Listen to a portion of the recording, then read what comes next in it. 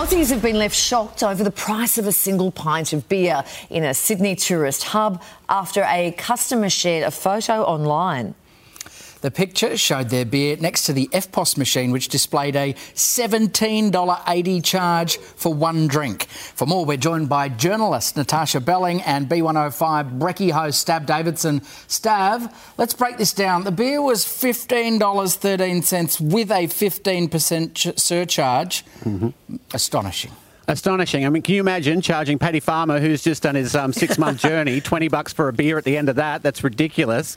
But it's also due to there's the beer tax, which goes up annually twice a year and always does, regardless of whatever's happening. That's got to stop as well. I've got a bit of a hack, though. I find Bolos, your classic Bolos, still genuine 1970s prices, and there's always the old homebrew. I did try my hand at homebrew a few years ago, though. We called it Wet Dog because that's what it smelt and tasted like. So you've got to really got to refine that before that becomes a viable option. But it's absolutely ridiculous. And, of course, no one's going out because the prices are so high, so it's killing the industry. Yeah, you can't afford the petrol to put in the car to drive to the pub, let alone the beer when you get there. Taj, Indeed. The most expensive food or beverage you've paid for? Do you indulge? You have a much more refined palate than a Wet Dog, don't you?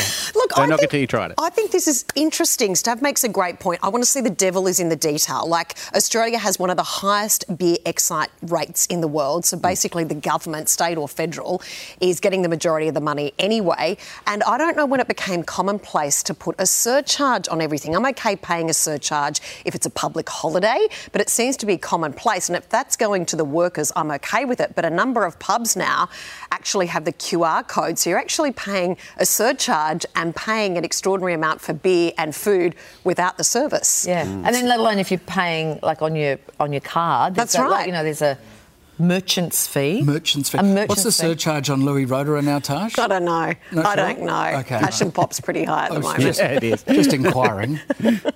What did you say? Was that champagne? It's his fancy champagne.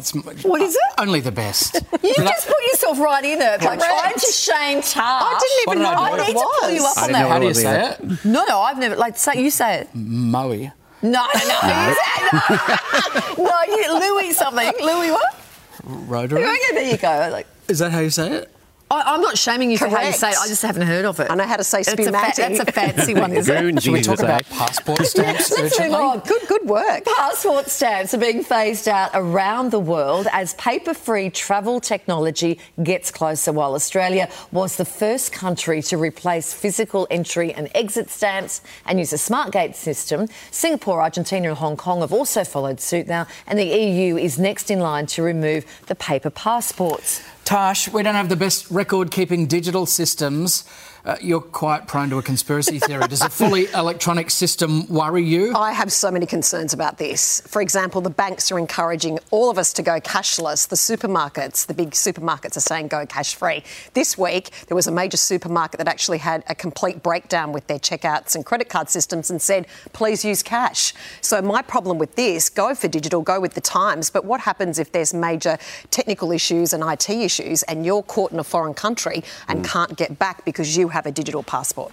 Stav, do you think it's nice though to have the physical stamps in your passport? I mean, lots of travellers kind of like that. It's a bit of a souvenir.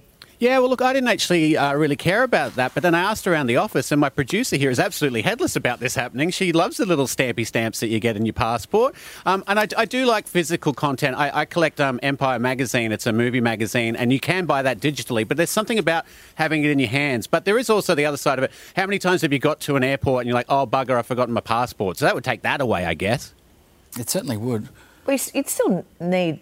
So you still need a physical part. You still need your passport. They're hoping to get rid of them long term. Yeah, they're hoping to get all digital. passports. Yeah. Okay, so how you rock up and then what do you do? Like your driver's licence on Yes. the service. Oh, right. Yeah, you just got it. I just thought you were talking about the stamp. But no, you need your part. You need it. Between the two of us, we've had. Would you say we've had a shocker? Yeah. Tash, will you stick around for a nice glass of Louis Roederer? Look how it rolls off his honestly. Stav, we'll have a Wet Dog for you if you hang around too. Thank you, I will. Right, it's my great pleasure.